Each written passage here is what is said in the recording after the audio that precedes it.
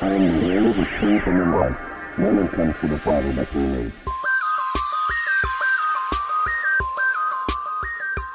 What does it mean Messiah matters? It means apart from him we can do nothing. It means he is the way, the truth, and the life.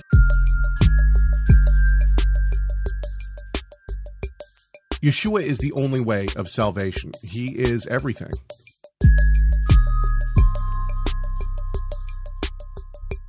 We have to have the Tanakh to know the Messiah.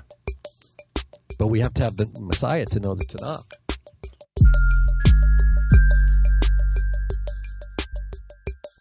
Without Messiah, we have nothing.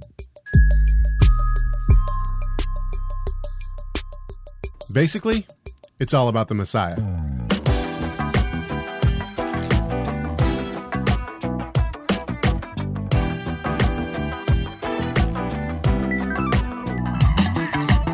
It's Wednesday, April 11, 2018. This is Messiah Matters number 213. So hungry, I'm seeing visions. My name is Caleb Haig. And with me, a man whose mullet once was so great, it should be in the Smithsonian, Rob Van Hoff. What up, Rob? How's it going, brother? Doing well. How are you doing? Good. So before we came on air, Rob and I were having a discussion about how to get people interested in biblical languages, such as Aramaic. And the idea was Rob's idea is to take a 5-minute snippet or a 2-minute snippet or a 3-minute snippet from his live Aramaic class that he does each week at Torah Resource Institute. And he records every single one of them. So taking little snippets and then putting that online. And my question was, okay, how do we make that the hook? How do we make that, in other words, Rob is super passionate about these kind of things, right? So how do we make that come through in the videos so people see these videos of Rob talking about Aramaic and have people say, yeah, I want to be able to do that.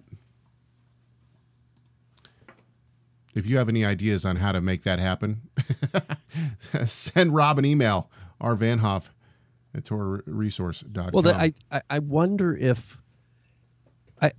I can only speak from my own experience. My own experience is that access to media requires a real smart wisdom and discipline in order to not let it be a complete distraction, from being able to focus. And how do we only accomplish things that are valuable, I think, by being able to focus.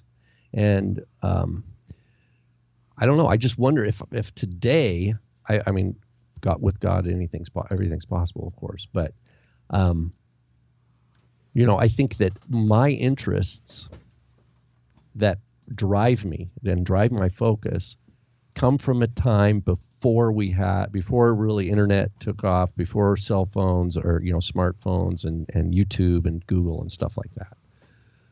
And so it's hard for me to relate. I can only imagine someone who's coming into the faith and a desire to learn, but they're coming from a different kind of crucible, right? They're coming from a post internet rise.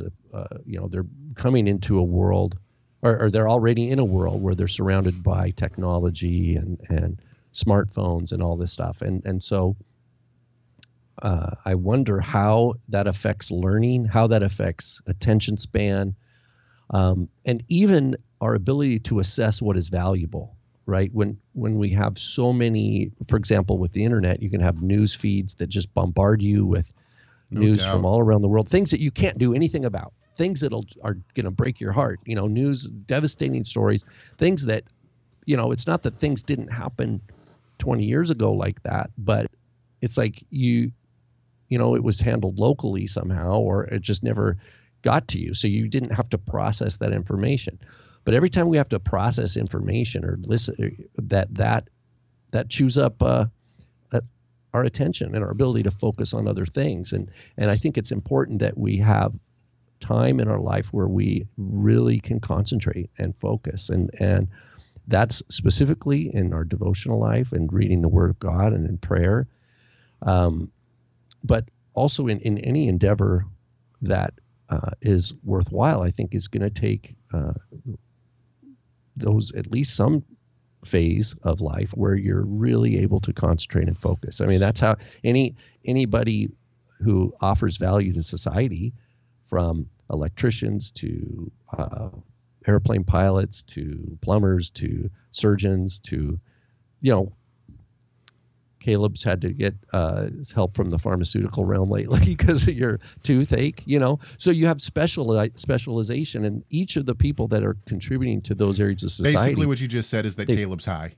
They've had to focus, right? And Caleb, you and I are both musicians, so we know that you don't just get chops on your instrument. Yeah, you don't just pick up an instrument and go, right? Yeah, you go and you unless you're my brother. People who are, there you go. Josh is an awesome guitar player. But I guarantee, it was Josh would point to musicians that he hung around with that were way better than he was, and it pulled him right, and it pulled him up. And I think there's lessons in that, just in the regular world of learning and how we specialize and grow in wisdom in a specific field, that apply to our discipleship and our engagement with the Word of God in a smart way. Right. Who's going to take it? For example, me growing up, not that I grew up in a King James only, but I think it was NIV. Everybody in the church just had NIV, right? So you wouldn't question, like, no one knew to even ask. It was like, well, the pastor said so, right? Well, now, how many people? Where does it say that? They just use their app, and you've got a Bible app that you have how many 50 English translations that you can. So no one has one go-to version. Everybody's a Bible scholar these days, right? Everybody's a scholar. Well, even someone asked me the other day, well, what I'm thinking about buying a Bible. What should I get? I'm like, so I give them a list of like 5. Well, I've said, the ESV is good. NASB, go with it. Well, NASB is good. If you want the notes, go with the net. Yeah. Right. So it's like I don't even have a one answer to give somebody. So what does that mean? What does that say about us? Well, it means we're at a level of sophistication that is different. Like we require more information. Ups and down, but it's a two-edged sword. And the reason why is because even though we have the tools now to be able to study in ways that you never could before, everything at our fingertips, the flip side is exactly what you're talking about. One of the things that I did recently was I deleted my Facebook app from my phone and my Messenger app from my phone. And I decided that if I was going to pick up my phone, it was going to be to make a chess move on chess.com or to look at the stats on NHL.com. And besides that, I wouldn't pick up my phone unless it was to. I would switch it for a book. Mm. I have to say, I've read probably more in the past week and a half than I have in the month prior to that. Okay, this is a good conversation, but I want to stop for just a second because we need to acknowledge a couple of things here. First of all, Messiah Matters. That's us. 213. That's the show we're on. 213. We've done 213 shows, 200 under the name of the Rob and Caleb Show. And then, of course, we switched to Messiah Matters, which is much better and much more fitting. And now we are Messiah Matters. Messiah Matters, number 213, is brought to you by Chava Messianic Radio. Chava Messianic Radio is a great place to listen to all sorts of new music and create your own set list and listen to the praise and worship music that you like. And now you can listen to it on the go by going to your app store, whether you're on iPhone, Android, or Windows, and downloading the Chava Messianic Radio app. You can also listen on messianicradio.com. So definitely go and check it out. And then also, Messiah Matters is brought to you by TorahResource.com. Torah Resource is your source for all things study when it comes to the Bible. And it's amazing now that I have access to the library, which I obviously have because I'm the librarian for Torah Resource. Now that I have access to the library, I realize how often I'm actually going and using Torah Resource's materials for everything. My father is a wealth of knowledge and has really done excellent work compiling a lot of information about a lot of different topics. So if you have any biblical topic that you are looking at, Go to Torah Resource First. I bet you'll find it there. Don't forget to be a part of this conversation. 253-465-3205. That's a comment line. You won't talk to us. You just talk to a message or give us a email, chag@torahresource.com. Finally, and probably most importantly, I want to thank the Messiah Matters supporters. We have monthly supporters that support us for as little as $5 a month, and we have more that have signed up just this past week. Thank you so much for being a supporter of this show. I don't think people realize how much money it actually takes to put this show on each week. It's I can guarantee it's more than what you think, and so it really helps to have people supporting us each month. I have to. It just made me laugh when you said that. I got to share an anecdote. Go for it. So you're going to see my spaghetti brain at work here. But like my wife will come home, like she'll get this like JCPenney's, like spend $10, get $10 off kind of thing. Plus right. she'll save all these coupons. So she's a coupon shopper. She'll come home and she'll have like 2 new tops and like some pants or something. Or she'll say like, guess how much I got all this for? And I'm like, $3. Like I always like, she's like, no, you can't just do that. Like I'll just shoot like 50 way cents. So when you say like it's more than you could guess, like it's funny. I just my wife, anytime my wife says I have an idea, which she says pretty much every day, my response is, how much is it going to cost me? Because my wife can spend money quicker than anyone I know. And we don't have a lot of it. Okay, let's get to it. We've chatted long enough. We had a good comment, and this was by Ned, I believe it was. This is what he says. Now, full disclosure here. I honestly don't have any clue what he's talking about at the end of this comment. He says, have you ever considered doing a show on Galatians 3 verses 28 and 29? This would include those from the tribes and the ones from the nations, ? I'm not exactly sure what that means, because maybe I'm reading this much differently than he is. Let's take a look at the passage that is being looked at here. I'm going to actually start earlier. I want to start in Galatians 3:23, and we'll go through 29. And this is what it says. It says, but before faith came, we were kept in custody under the Torah, being shut up to the faith which was later to be revealed. Therefore, the Torah has become our tutor to lead us to Messiah, so that we may be justified by faith. But now that faith has come, we are no longer under the tutor, for you are all sons of God through faith in Messiah Yeshua. For all of you who were baptized into Messiah have clothed yourself with Messiah. There is neither Jew nor Greek, there is neither slave nor free man, there is neither male nor female, for you are all one in Messiah Yeshua. And if you belong to Messiah, then you are Abraham's descendants, heirs according to promise. Okay, so first of all, let's start at the end and work backwards for just a second. His last little thing here that he says, this would include those from the tribes and the ones from the nations. Well, Abraham was not a Jew, right? We don't have you don't have descendants of Jacob until Jacob. So he was a Gentile. Abraham was a Gentile, and therefore descendants of Abraham are Gentiles. Whether you're Jew or not. Whether you're a Jew or not, a descendant of Abraham is a Gentile. So Abraham's seed, when we talk about Abraham's seed and descendants of Abraham, we're talking about the Abrahamic covenant, and that's the promise of the Messiah. So when we talk about descendants of Abraham, we're not talking about descendants of Jacob. Jacob is the 12 tribes of Israel. And this is where my confusion comes from in the comment. Of course, this is humankind. And beyond that, this does not have to do, a lot of people are going to use this to talk about sanctification. He's talking about justification here. Justification comes through faith, right? Justification, it doesn't matter what you are. It doesn't matter male, female, nothing. There's no class system at all. Justification comes because you are given faith by God. It is a gift. It is a gift from God to a human, no matter their class, no matter their status. And it was done from the foundation of the world, right? The blood was shed from the foundation of the world. Sanctification is different. Sanctification, now there is class systems. And this is actually where you're going to get the two laws, or I don't even know what you want to call them. People who are not one law are going to use what I'm saying now to try to say that, oh, well, there's class systems in terms of Jew and Gentile as well. Not true. We don't see that in the Torah at all.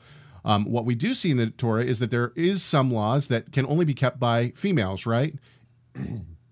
Cleanliness because of menstrual cycles. The same thing happens with men, right? We have men who serve in the temple. Women can't serve in the temple. You can't have a woman priest in the temple, right? So there is male and female when it comes to sanctification. That is living out the Torah. There's slave and free, right? If you're a slave master, you have specific laws. You're not allowed to hurt your slave, right? If you raise your hand against a slave and you hit him and his tooth falls out, you have to pay retribution to the slave, right? And if you're a slave to a master, there's rules for you as well. Sanctification is different than justification in that there is classes. Now, Jew and Gentile doesn't have a class within the Torah. In fact, just the opposite, right? Gentiles are supposed to be circumcised to celebrate the Passover, to eat the Passover lamb. Once they're circumcised, then what? Then they're considered part of Israel, right? They come into now they're not considered Jewish. I think there is a difference in my mind between Jewish and Israel. And this is a huge conversation. I've talked a lot. I feel like I've rambled on here. Stop me here, Rob. You just plowed. I plowed through it. Yeah, you plowed the field. Okay, go. So, what are your thoughts on this Galatian passage? Well, let's go read the email again, would you please, just to reset. You bet. Have you ever considered doing a show on Galatians 3:28 through 29? This would include those from the tribes and those from the nations. I went up there because there's a question mark. Question mark. Okay, gotcha. Okay, so and then what we just read, we went back to verse 23 to finish off the chapter, a larger bite there. It's tough, especially with in my view, a real charged epistle like Galatians. I mean, there's a lot of passion in Paul's writing here that is more tempered in like Romans, for example. Right. And so to take he's mad. He's teed off in Galatians. Yeah, to take a little snippet out of the very center of the epistle and to try to talk about it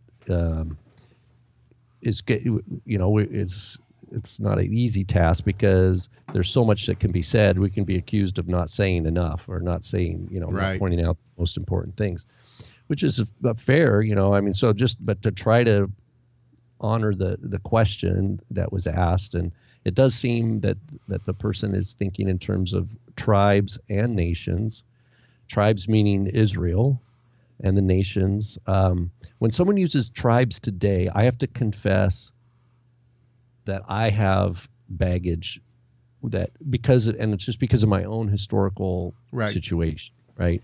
I associate people talking about the tribes not like they're just reading the scriptures, but I have this little voice that jumps in and it's just because it's happened so much, but I have to be aware of it because I don't want to project it on everybody. I don't want to project it here, but I'm aware that I am suspicious that there's a two house kind of thing. You kind of mentioned this, the idea of the tribes. So, but there's no problem talking about the tribes when we talk about Scripture. The picture that you're pointing us to, Caleb, by talking about Abraham's seed is taking us back to the Abrahamic promise, and it is so important, obviously, for the gospel that we're not to understand. Just like we just got finished celebrating Pesach and unleavened bread, and now we're counting the Omer. This is all a calendar observances and stories associated, history associated with it, and spiritual significance associated with it, that without the Abrahamic covenant has no meaning. Right. So we're talking about a framework that provides meaning to to the sanctification process that you're talking about. Can I? One other point, if I make, let me take one more point, and I'll hand it back. The other point, back to the idea of Galatians being a letter in the realm of a religious competition or polemic, is that it seems that the audience that Paul's writing to, they were told that they were not part of Abraham's family. Right. And what he's doing, he's really hitting home and like a power drill, right? To really secure and anchor in a space for them to grow in their faith that is genuine according to God's promise of the scriptures in Messiah, that is going to protect them from these kind of voices telling them they don't belong, that, oh, you just believe in Messiah. Well, unless you join our club, you're not legit. And people were saying, oh, well, maybe, Paul came and said I was legit and I'm on this path. And now this group of zealous, Jews seems to be telling me I don't really, that I was sold a bill of goods. And now I need to do what they're saying. Otherwise, I'm not really part of Abraham's family. So you're actually addressing that. You're actually going into where I kind of want to go. We have a lot going on in the chat room too here that needs to be addressed. But basically, we have to look at what the meaning of where he starts in Galatians and where he starts in Galatians. I think that he starts at salvation by bloodline. In other words, there are some who are saying unless you are circumcised, according, and this is in Acts, but it's the same kind of mentality, right? Peter pulls away from the Gentiles because Jews are coming, and so he's this passage 3:23 through 29 is the spearhead, in my opinion, of the idea of salvation by bloodline. In other words, if I'm Jewish, if I have Jewish blood, I'm in now, and I can get out by doing certain things. But if you're a Gentile, you're out, and you have to get in to be part, to be part of us. And what he's saying here, no, there's neither Jew nor Greek. There's nothing. Justification, God gives it to who He gives it to. It's not about your bloodline. Now we have a couple. Here's just to highlight that point. If you just go back to the Gospel of Matthew, for example, in chapter 3, it says many of the Pharisees and Sadducees came to Yochanan, right, John the Baptizer, for baptism. And what did John say to them? You brood of vipers. Yeah. Who warned you to flee from the wrath to come, the coming wrath? Therefore, bear fruit in keeping with teshuvah, with repentance. Do not suppose you can say to yourselves, we have Abraham as our father. Right. For I say to you that from these stones God is able to raise up children to Abraham. Right. The axe is already laid at the root of the trees. Therefore, every tree that does not bear good fruit is cut down and thrown into the fire. So it's coming at it from the same angle. The idea of communities of Jews, here we have Pharisees and Sadducees who ideologically aren't even on the same page, but they all agree that they're part of the family of Abraham, and that is some sort of merit to them that sets them apart from, say, the Samaritans or even non-Jews, right? So, that they have some sort of special merit, right, on behalf of the fathers towards salvation. And John the Baptist is saying, no, don't even say that Abraham's your father unless you bear fruit, live the life of Abraham, right, unless you have the faith that Abraham had. And that's what's being underscored in Galatians. We need to clarify some terms here. I'm going to read 3 comments, 2 from one person, 1 from another. I'm going to work backwards too. I'll give you all of the comments because Rob's going to. I don't have it on. He's going to want to go off after the first comment, but I want you to hear all 3 comments first. Okay. Is the usage of the term Jew only referring to the descendants or people of the kingdom of Judah? If so, is it fair to qualify them as the counter to the Gentiles when Paul contrasts Jew and Greek? And then the second comment, when Paul contrasts Jew and Gentile and attributes Jew as Israel, is that because Jews were the only remnant left of God's covenant people? And finally, the last comment is, What exactly was meant by the term Jew to Paul in the first century, and did this term's meaning change over time? So I think that this is an excellent. We need to clarify what is being used here, and how the term Jew is being used in the first century. By the way, just before Rob takes over here, because I know that he's going to take over and do a stellar job at this, but I should say, the tribes, and when we read like Ezra, Nehemiah, these things, what happens? The tribes come back. The tribes were lost in Babylon, and then what happens? They come back. People aren't wondering, I wonder where all the tribes are. Isn't it Mark who writes to the tribes? Well, there's still a consciousness of diaspora, right? I mean, there's a sense there. I mean, we know that from the Epistle of Yaakov, of James, right? But they're not 12 tribes scattered abroad. They're not thinking Jew is Judah and Israel is the northern tribes. This notion has gone away by the time Paul is writing. Why don't you talk about the term Jew?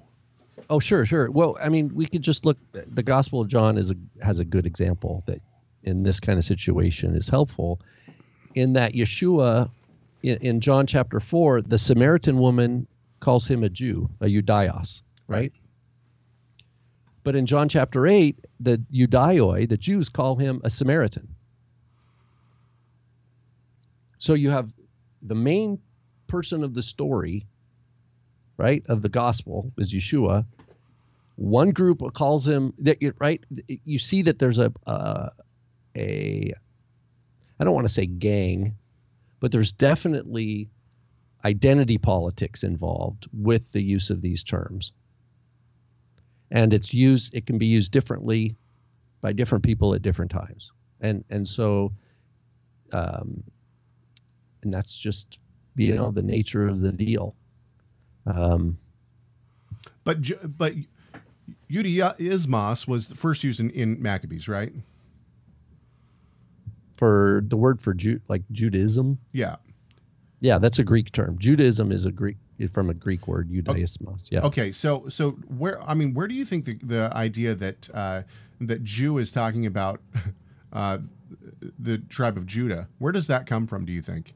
That comes from the Persian period. So it depends on where we are in history, right? So in the Persian period, the province was called Yahud, and it wasn't necessarily coextensive with the tribal boundaries of Yehudah, but it certainly encapsulated Jerusalem. And so Yahud, the Yehudaye in Aramaic, and which becomes Yehudaioi in Greek, is just originally the term of the inhabitants of that territory. And people who affiliated with that territory. For example, in our Aramaic class just the last week, we read some of the letters from Elephantine. So this was a Jewish outpost in Egypt, and they wrote on papyrus, right? We have different writings in Aramaic. So this is almost 400 BC. So late 5th century BC. So right around the time of like Ezra and Nehemiah, reestablishment of Jerusalem. This is it's still Persian period because the Alexander the Great hasn't, plowed through the Near East yet, and they call themselves Judaioi, Yehudaye, the Judeans, even though they live, 500 miles away or whatever, and they're on this outpost, and but they have some sort of place where they have an altar where they offer burnt offerings and meal offerings. Okay, so, and there doesn't seem to be a conflict in their own, the way they think of themselves, but they call themselves Judaye. They associate themselves with the Persian place called Yahud, but their religious life is not fully informed by the Torah of Moses. It's like got some, they keep a Passover, they do certain things, but there's kind of a syncretic in that they're far away. They're kind of blending local Egyptian culture with their religion. That's just one example. But you get to fast forward to after the destruction of the temple in 70, and the church father, Judaismos and Judaioi becomes a bad name, Right. a derogatory term that they even put, whether the person is even Jewish or not, in what we would think of like Jewish mother, like the later halakhic definition. They use it as like you're an outsider. They use it to say, "Oh, you preach a wrong gospel." Even Right. so, in other words, you just have two Gentile groups that claim to teach what Yeshua taught, and one looks too like it's doing the laws of Moses. So one calls the other one, "You guys are Jews." Right. Yeah, but it's really, but now it's a completely different cognitive framework that they're using the term in, and so the term gets used differently by different people over time, and that's just one of the things that we have to appreciate. That the Gospel of John was written by certain people, right? Paul wrote his epistles to certain people, and they want to use language to make their point. But the point I hear you making is that in the first century, Jew did not mean from the tribe of Judah. No, because Paul was from Benjamin. Right. Right. I mean, and we have Yeah. others. Well, Mordecai, even in the book of Esther, Mordecai is called a Jew, but he's a Benjaminite. But someone could say, well, the tribe of Benjamin was taken and given to join with the tribe of Judah, to become the kingdom of Judah, right? The southern kingdom. And so, Benjamin was part of that. And so you could say, well, that's really a stretch, though. But so in any event, there were people like Paul who he knew he was of the tribe, he knew what his tribe was, but he would accept it. If someone called him a Judaios, a Yehudi, he would not argue with them. Right. So these words are used, and there could be someone who's Yehudi who's not really religious, right? So at that point, so it's not even, it's just not super clear on how all these terms were used. But the reason I like the John 4:9 contrasted with John 8:48 is that you have, I think John in his gospel is showing this. He's showing that Yeshua is called a Samaritan by Jews, and he's called a Jew by Samaritans. And then he's called a Galilean, right? And so, and every time people are using these labels is because they're using it as a sense of like, well, you're not one of us. You're an outsider. So they're using it politically to show the relationship of social insider versus social outsider. You're one of us or you're not one of us. And these terms are serving that aim. I don't know if that's helpful or not. Okay, I want to go back to Galatians here because this actually ties into, I mean, we've been talking for... Oh, no, that's true. Okay, so back to Galatians. Paul he's using the contrast there, right? He's using Jew and Greek. Right. So I think that means, that would mean Jew here contrasted with Greek, and he does the same thing in Romans. Sometimes it's Jew and ethnos or ethne, right? Sometimes it's Jew and Gentile. Here it's Jew and Greek. As code words for, again, groups that are identity politics. Oh, well, I'm this and you're that. Therefore, we have certain rules about just like the Samaritan, like John says. Well, Samaritans don't deal with Jews. Jews and Samaritans don't deal with each other. Right? The idea of identity politics. In other words, we judge somebody by a label and their group affiliation rather than by their own content of their own character, right? That someone gets judged by their group affiliation. Oh, you're a Mormon, therefore everything I know about Mormons applies to you, or everything I think about Mormons applies to you. Well, if we treated each other that way in the world, it would be horrible. We can't, you can't take your beliefs about an entire group, whether it's race, religion, ethnicity, or whatever, and then you meet someone and then you think that you apply it to them. Yeah. It all applies to you as true. And that's Paul's, I think he wants part of what he's doing here is shaking people up from thinking that way, because it's easy. I think it was clearly people were making distinctions and then behaving in certain ways based on these large, vague descriptions. Right. So we can connect this very easily, though, to what we've been talking about in the past weeks. Let's just go through this for step by step for a few minutes, starting in verse 23. But before faith came, so faith is what? Faith is the gift of God that enacts justification. The declaration of not guilty is being justified, right? So before faith came, we were kept in custody under the Torah, being shut up to the faith which was later to be revealed. Therefore, the Torah has become our tutor to lead us to the Messiah. How does the Torah lead us to the Messiah? And this is, I think, basically we see that our sin requires a penalty, and that penalty is death. And we see that from the beginning of the Torah, right? That the wages of sin is, in fact, death. And so this is what turns us to the Messiah, to understand that we need that salvation. We need someone to pay that price for us, or else we have to pay the price. And this is how this is what Paul is saying about justification, is that justification comes through faith in Christ, so that we may be justified by faith. But now that faith has come, we are no longer under the tutor. A lot of people use this to say we don't need to keep the Torah anymore. No, it means that we are no longer under the condemnation of the law, which means that that part of the law has gone away for us. The condemnation no longer applies to us. That doesn't mean that we don't keep it. For you are all sons of God through faith in Jesus Christ. For all of you who were baptized into the Messiah have clothed yourselves with Messiah. There is neither Jew nor Greek. There is neither. Now, and once again, we get back to justification. We can go back now to the Passover story. Justification happens first, right? God reaches into Egypt. He pulls them out.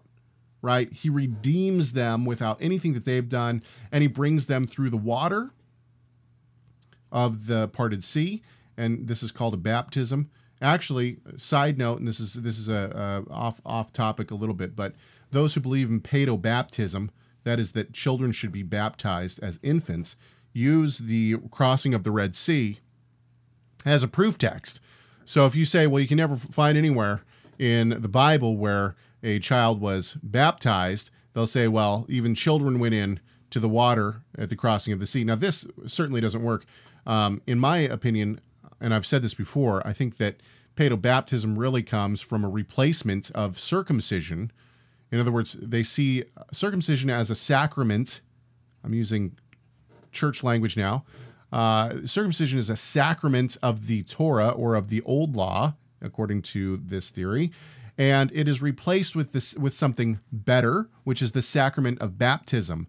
And since circumcision is done on the 8th day, it is therefore replaced with something else, which is baptism of the infants. I'm sure that good scholars today who believe in paedobaptism would disagree with me on this, but I think that the church history itself speaks pretty loudly about why paedobaptism became a thing. And really, the reformers are really pushing hard on the paedobaptism. They're back and forth, right? Luther is for paedobaptism. Zwingli is against paedobaptism, so on and so forth. Okay. Anyway, so then we have the counting of the Omer, and I know that I've jumped, but they come out, right? They wander in the desert for 50 days, and then boom, they get the Torah. Okay, and so. This really can speak to what we're doing right now, which is counting the Omer, right? And every day we count the Omer. The Omer was supposed to be brought in. It was a sheaf of wheat that was brought into the temple, and it was counted 50 until you had a new meal offering. And what's interesting about this is why do we count the Omer? And this gets into divergent countings of the Omer, because I count the Omer as. Well, let's read this and then I'll explain this. I put this in the show notes. Go ahead, Rob. I can see. Well, wait a minute. Are we leaving Galatians? We don't have to. I'm connecting both so we can be in both realms, brother. Go for it. Do you want to say something more about Galatians? Well, since I don't have the chat room open. Sorry, it just bogs down my computer and it'll like freeze up. So I'm bummed that I'm not seeing what's going on there, but I'm sure there's good stuff. Was there any? it just seems like there's so much here to talk about. So, with the Galatians 3, without even getting into the county of the Omer, so I can flip. So let's go back real quick then. Jessica asks, who are the Samaritans? Are they people who intermarried when exiled? Okay, so there's discussion about people groups, like how do we know who's what? Right. That's good discussion. That might be what can we know about these things is pretty limited from our historical sources. We know we just have the main sources that we have, are the Josephus and Second Temple period documentation. Jessica also says, I'm wondering when the Assyrian exiles came back, the priests and kings were from Judah in Jerusalem. So it makes sense that they carried on the responsibility of the history, etc. Yeah, one thing we know is that, Samaritans, presumably, they didn't acknowledge Jerusalem. So they did not acknowledge the whole Davidic line. And so that we have an interesting thing in John chapter 4 where the Samaritan woman says, well, we know the Messiah will come and will teach us all things. But what is not clear is whether she had a concept of Messiah coming from the tribe of Judah or not. Because while the Samaritans upheld the Torah, they didn't uphold the history of the Davidic kingship, right? And so the Psalms, so for example, when you have, whether it's the Epistle of Hebrews, it says the Holy Spirit in the Psalm says, or in Acts chapter 2, speaking of Shavuot, Peter says the Holy Spirit is teaching through the Psalm. Those are Davidic Psalms. Those would not have been recognized as scripture from the Samaritan viewpoint. However, we do know from the Samaritan Torah that has survived is that the Samaritans took part of Deuteronomy 18, where it talks about a prophet will come from among your brothers, to him you will listen, right? And they put that text in the middle of their Exodus chapter 20. So in other words, if you're reading a Samaritan Torah in Exodus 20, and you're reading the 10 Commandments, which is at Mount Sinai, right? The scene is Mount Sinai, the giving of the 10 words. In the middle of there is this promise for this one who will be, that is going to come after Moses, and that everybody's accountable to his voice. So it's possible that the idea of a hope for a Messiah figure in the Samaritan world stems from the Torah itself, not from clinging to the Davidic line within the tribe of Judah. So there's so many things that can be said about this. It's a good discussion. And back to the idea of the Abrahamic, what is the promise that Paul keeps talking about? Well, it's that all the nations will be blessed. Right. That there's this idea that God says, I will bless you, right? He says, I will make your name great. I will make you I will multiply you. I'm trying to remember all the different things he says to him. And I will bless you. I will bless those who bless you. I will curse those who curse you. You be a blessing. All the nations of the world, all the families of the world, and other versions of it, because it's reiterated throughout, right? It's reiterated for Isaac. It's reiterated for Jacob. And in the Psalms, all the nations of the world will be blessed. That this is this idea of like, how does the world become blessed? So, and we're talking about, this is blessing from heaven. This is blessing from the creator of the universe that is going to fill the world somehow through Abraham's family, through Abraham and how he teaches his children, and the faith that he exemplifies. And that is what is being leaned upon or drawn from, is that's what Paul's talking about here. That's what's being explained, I guess is a good way to put it. It is that it's in Messiah Yeshua that this promise comes true. And this blessing is something that is of ultimate importance to God, right? Because he chose Abraham. Abraham didn't say, Abraham, I'm going to this is not like a Armenian kind of, I don't know, not to downplay, but it's not like God said, okay, Abraham, I would really like it if you would do this. It's your choice. No, it's not. This is the way it is. This is the way reality is going to unfold. But yet Abraham's faith was genuine at the same time, right? It's a genuine faith, and that this is precious in God's eyes. So Jessica has a follow-up question, and she says, was salvation by faith in Yod-Heh-Vav-Heh for Israel as evidenced by keeping the covenant? When Yeshua came preaching the good news of the kingdom, how was this received in light of this? So I think that salvation before Messiah came, and we've said this many times, was not just in Yod-Heh-Vav-Heh. Because the Pharisees believed in Yod-Heh-Vav-Heh, right? Yeah. And he comes and he says, you're whitewashed tombs. Yeah. Well, we have a problem that arises with Ezra. And we touched on this, was it last week, where we received a note that suggested that at the end of Ezra, so Ezra chapter 10, where Shechaniah, who is this, Jewish or Israel, he says he's from Israel. We don't know what tribe. He suggests to Ezra that that God is displeased with the wives that have been taken by priests and Levites and Israelites, and that they should be sent away with their children. Okay, we're never told that God was pleased with this or displeased with it. We're not told either way. All we are told in Ezra 10 is that this person basically whispers this into Ezra's ear, tells him to do something about it, and then Ezra basically goes and they do all this. Okay, I'm sorry about that, everyone. Looks like we had a freeze up, and I had to restart my computer. So, yeah. Anyway, here we are. Okay, so I apologize because I know that Rob was in the middle of a great exhortation here. Rob, try to get back to where you were. I can read. We have a couple of comments here. I logged in. I just logged back out again because my computer, it really bogs down my computer. So but I don't know where exactly I was.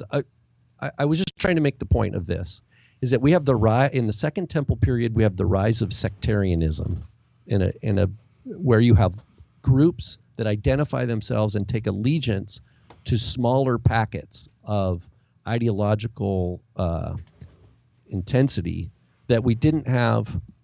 You could even say we did have it under King David. You had like Absalom, right? He basically tries to gather a sect, right? That is pro him to be king. So we do have earlier power vies and people rallying groups together under a banner of an idea and then trying to push that agenda. That's what the scribes are doing, that's what the Pharisees are doing. That's what the Sadducees are doing. There are different groups that are creating a sense of solidarity as if somehow they represent Israel more truly than the others. And then they start behaving, their life behavior affects that, and they'll even limit their interactions with other Jews who are not of their persuasion, right? Who are not of their, just like halakhically today, right? If you're an Orthodox, Caleb, it looked like you froze up again. Oh no, okay, nope. You were just sitting very still. But just today, if you observe halakhic Judaism, there's only certain places where you're gonna want to live, right? And there's places where you're no way gonna live. You're going to be very, very selective of what neighborhood you live in, because that's where your people live, and you need to be walking distance to a shul, right? I mean, there's all sorts of things that affect you socially with how you interact with other people that also might be Jewish, but they don't share the same ideological aspirations that you have. And so these kinds of things start infiltrating Jewish world in the Second Temple period in a significant way. And that's this breaking down into people groups that's not unique to Israel, right? Right. Gentiles would do the same thing. This is a problem of humanity, fear of man, being afraid, feeling like we need to rally under a cause. Rallying for a cause is not a bad thing in and of itself, but it can take over. It can become like that leaven that takes over And Okay, wait. what Paul is doing. Oh, well, we have a follow-up question here. So Jessica also asks, my question regarding salvation ideas pre-Yeshua is not what did the rabbis teach, but more what was actually true. The righteous men / women of old who lived by faith at the time had faith in Yod-Heh-Vav-Heh.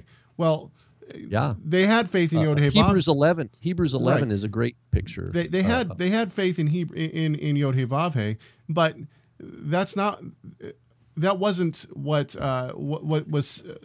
I mean, there were a lot of They people weren't presumptuous. They weren't presumptuous about it. the saving faith that came before the Messiah was on earth was that faith in the coming Messiah, that the seed would deal with sin. That was saving faith. So it was still faith in the Messiah Yeshua pre his coming that was salvific in that era. It wasn't just faith in God. It wasn't just, the God of Israel is the true God. You know what I love, Caleb, is in Hebrews 11. I don't have it open in front of me, but after all this list of faith, right, going with Abel all the way down, he goes on, like, I can't even list them all, obviously, and then he talks about they dwelled in caves, they were tortured, sawn in half, right? I mean, these are the genuine believers. Right. This is what their experience was. And he says, of whom, and it always stops me in my tracks, of whom the world was not worthy. Yeah. Of whom the world was not worthy. What does that mean? Okay, so you go back to any of those what we call heroes of the faith, right? Not that they're heroes in like a Marvel comic kind of way, but they were genuine people of God. They put their life on the line for their faith time and again when the system, the quote world, wanted to shape them to be something different. Just like he talks about Moses in Egypt, he said, forget the riches of Egypt. Right. He saw value, eternal value in identification with Messiah, right? So we don't have all the details of how Moshe understood Messiah. I mean, we have what's in the Torah. We only have what's preserved in writing for us. But we know that that all these people of faith before Messiah came understood heavenly values, and they were anchored in what is valuable and precious to God, in spite of what the worldly consequences were, whether that meant they were going to be thrown in a pit, Right. like Joseph or Jeremiah, or sawn in two, which is the tradition concerning Isaiah. They would not budge on their faith, but they weren't rallying out trying to create a new sect. You know, they weren't out trying to create a covenant like Ezra does. And I think he sets Ezra sets a tone that then you have later groups making sectarian constitutions, and you sign and they actually take oaths of covenant that I'm going to behave this way and I'm not going to share inside knowledge with outsiders and all this stuff, and it skews what an identity of God's people are. Paul is in Galatians, he's trying to pull the rug out from under people who are really confident about their worldly identity. And he's saying, look, you don't understand what Messiah is all about. You don't understand what faith is all about. You don't understand what Abraham, the person you're identifying with, and you're using his name, you don't understand what it's all about. And Paul's trying to shake them up really well so that they can, and then to reaffirm who they are in Messiah and to say, this is the core.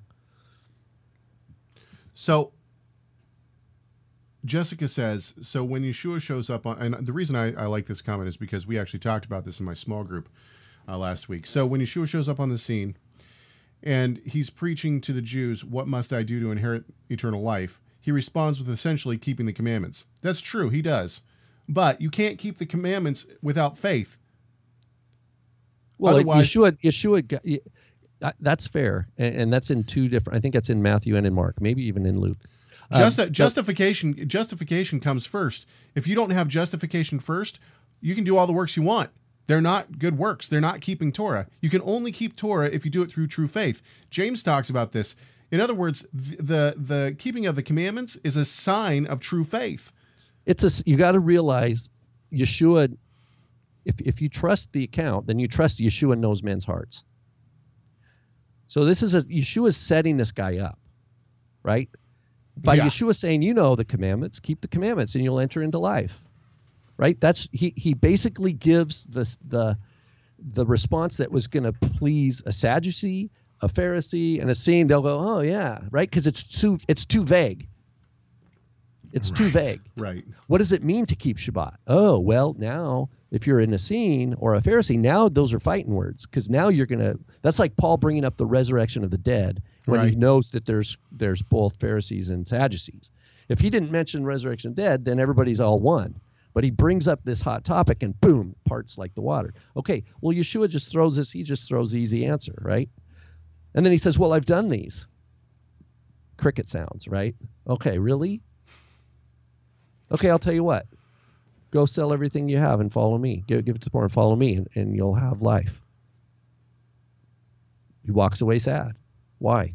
Because Yeshua just reached in and put his finger right on the point in his heart that the guy was refusing to acknowledge. He did not truly value what is heavenly. So it doesn't matter what commandments he keeps. That's like if I don't truly value that's why the poor widow who puts in the 2 mites, he says she put in way more than all these other guys. Why? Because it was true worship. He saw her heart. He knows she wasn't complaining about her poverty. She wasn't complaining that she was a widow. None of those things distracted her from the worship of God. And that is of precious value to the Father. And it's not going to be taken away from her. Whereas these other guys who were performing for each other and creating their groups and political parties and whatever, he says they have their reward. This is their reward. They get to be seen by men. Winston asks a question. He says that before we got cut off, you were mentioning sending away the women and children.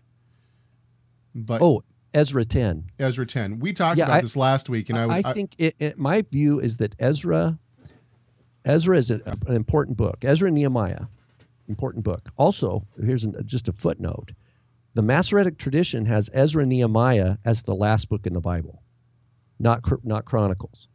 Chronicles reflects a rabbinic rework of Masoretic tradition. So the Masoretic, the scribes that actually preserved the text kept a different canonical order, and I think it's important to remember that.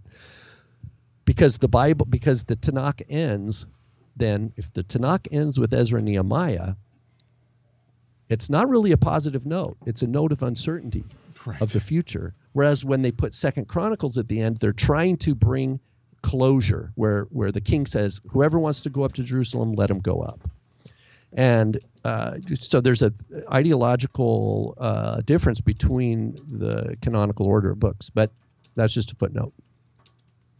Ezra 10 ends with confession of sin, right? There's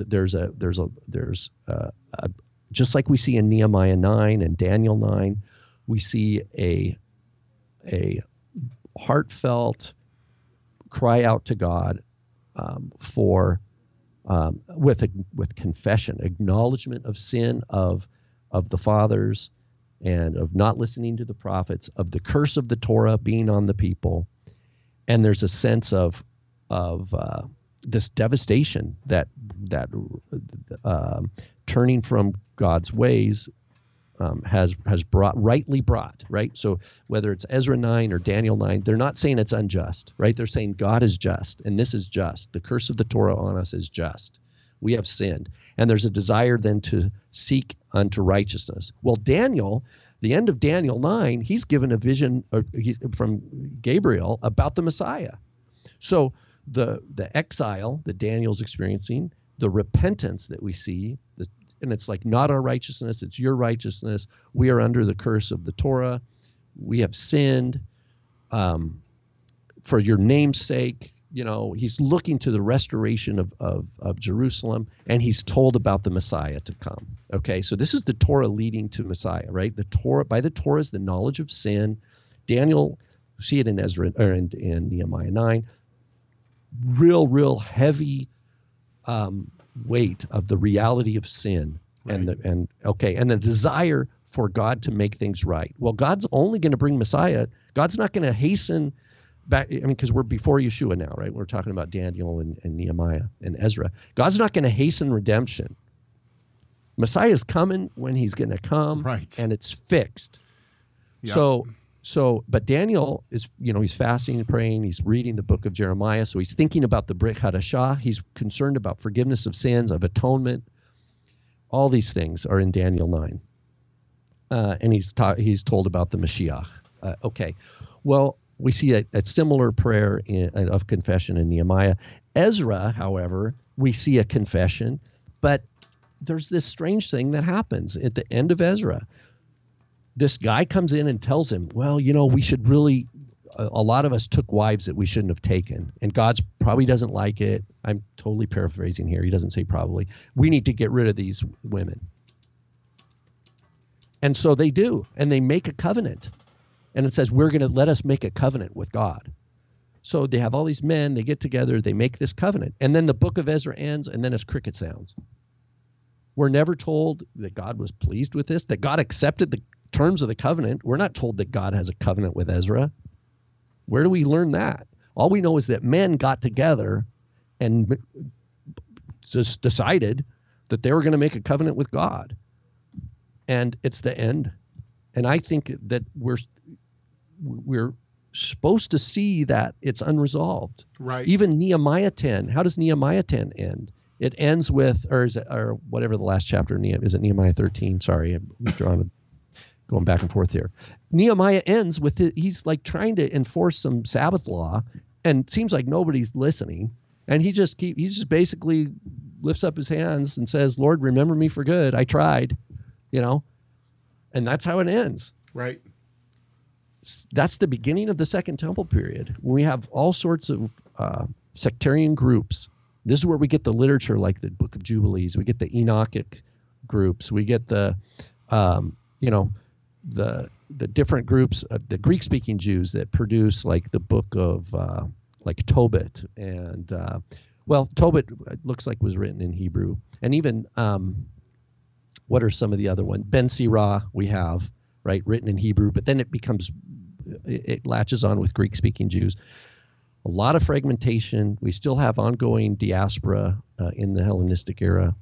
And why does all this matter? This all matters is because the tendency then is for people to affiliate with group and feel safe in a group and consider there's a heavenly righteousness in their affiliation with group over against the basic, what the prophets had always been saying. The just shall live by faith, as Habakkuk put it at the end of the first temple period. When in Hebrews 11, he doesn't list the Maccabees, right? He doesn't list Ezra. Not that maybe he would. I don't know if he would or not. He goes on to says, I can't list them all. But the true men of faith, he says, the world was not worthy of them, right? And just like Abraham, Isaac, and Jacob, they saw the promise from afar. They dwelled as strangers in the earth. They confessed that they were strangers in earth because they were waiting for a city that God would build. That's who we are. If you're in Messiah, you're anchored in the fact of Messiah's victory, that God's going to do something in the world, and you're not going to hasten it. You can't go out and get all the Jews to wrap tefillin or keep one Shabbat, and all of a sudden the Messiah is going to come back, right? That's the Chabad mentality, right? Where we just need to get more Jews observing Torah. No, what people need is a repentance from dead works and faith in the living, risen Messiah Yeshua. That's what is needed in the world. And so the sectarianism was a big problem. It is a problem today. It's no different today. Sectarianism, fragmentation.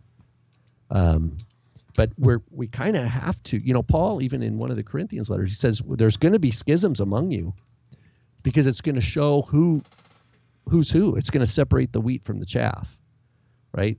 And so I guess there might be an element of that today. We got really good conversation going on in the chat room. People are asking excellent questions. I think we're going to have to get to a lot of these next week, though.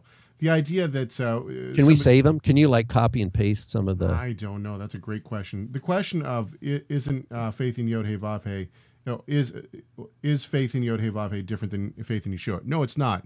But the difference that from what I'm saying is people who before the Messiah came, people who believed in a God and the God of Israel, that's fine. Saving faith but that's not faith in the true God of Israel.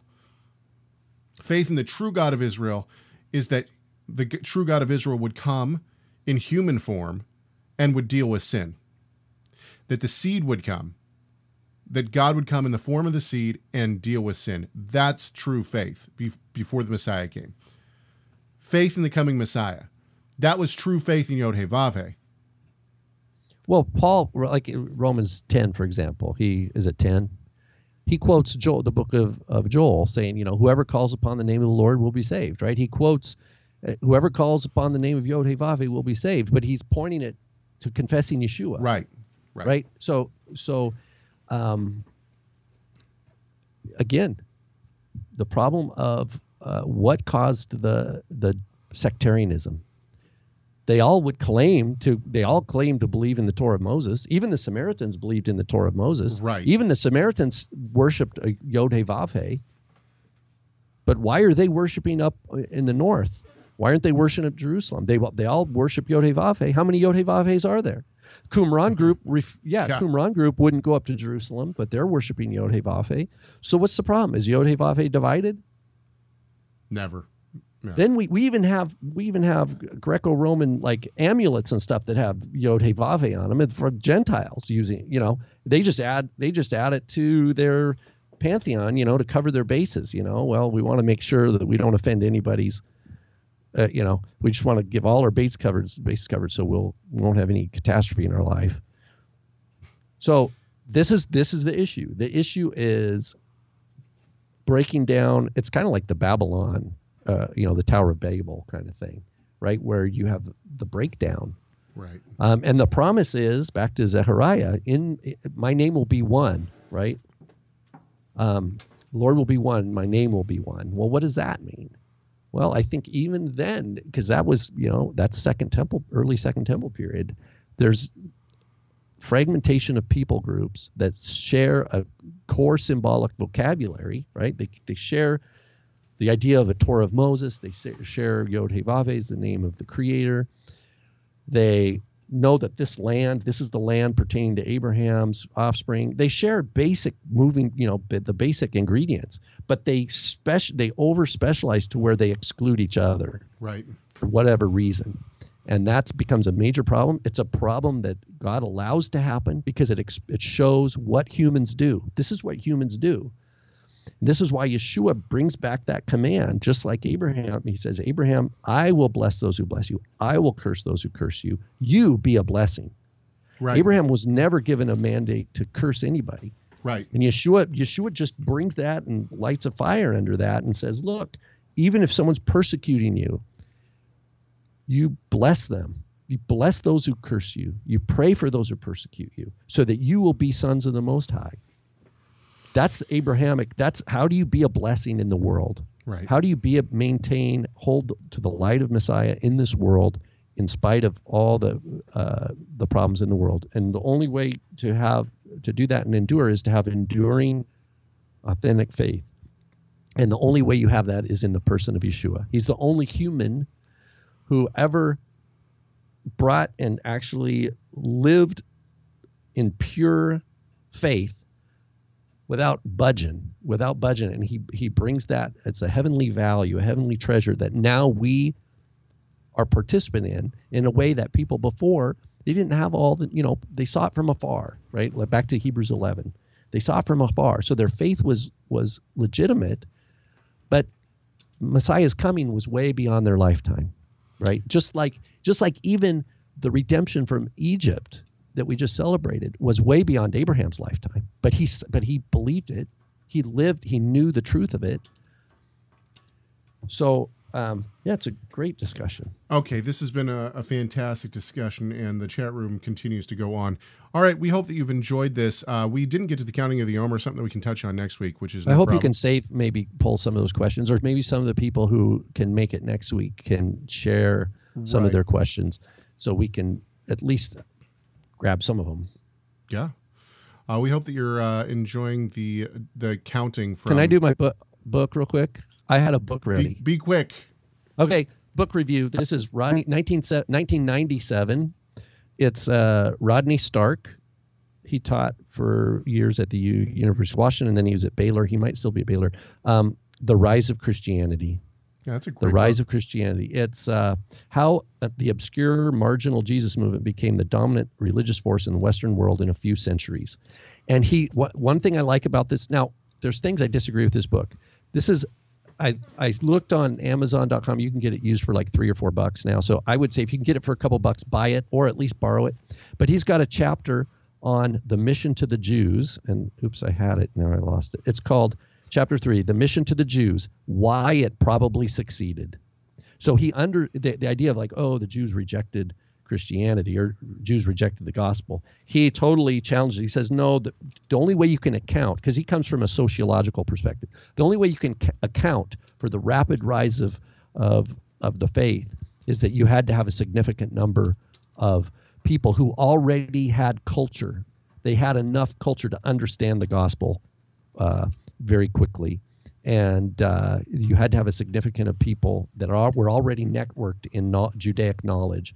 And so there are problems with the book, but for just a couple bucks, it's a good read. And he gets into ancient Rome and what they knew and what they didn't know about medicine.